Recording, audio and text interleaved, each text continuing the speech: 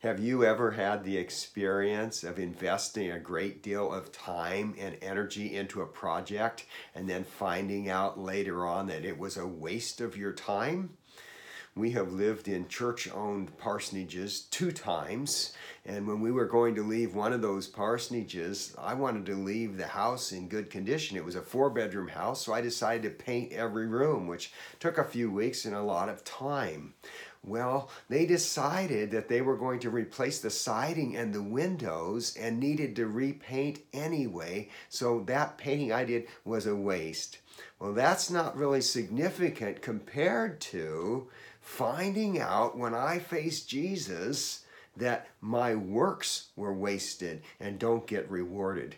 Welcome to Truth Talk with Ed Skipper, published every Monday, Wednesday, and Friday. We're taking one last look at this important passage about the judgment seat of Christ in 1 Corinthians chapter 3. Listen to verses 13 through 15, talking about pastors and church planters specifically.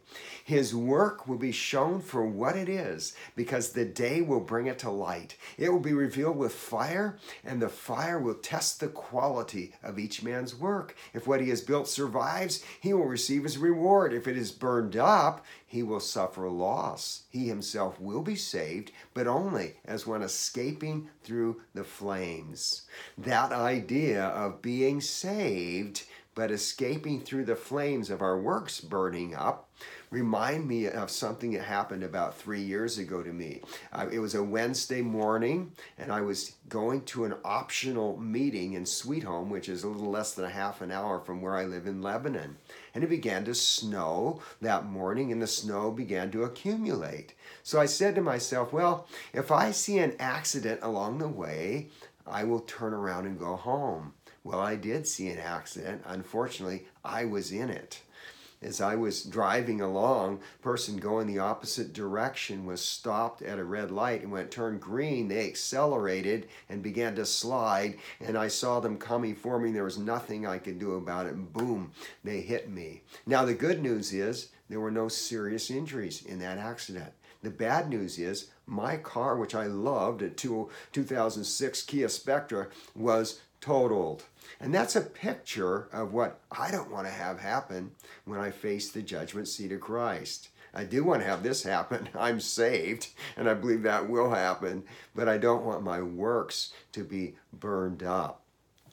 Now, I have had the opportunity to speak into the lives of some new pastors in recent years. And advice that I have given is this: don't let the pressures of ministry and the time demands of ministry replace time with the Lord in worship, prayer, and in the Word, because it's Jesus-centered works that will be rewarded. And so as we develop intimacy with Jesus, out of that intimacy flows works that are Jesus-centered that get rewarded one day.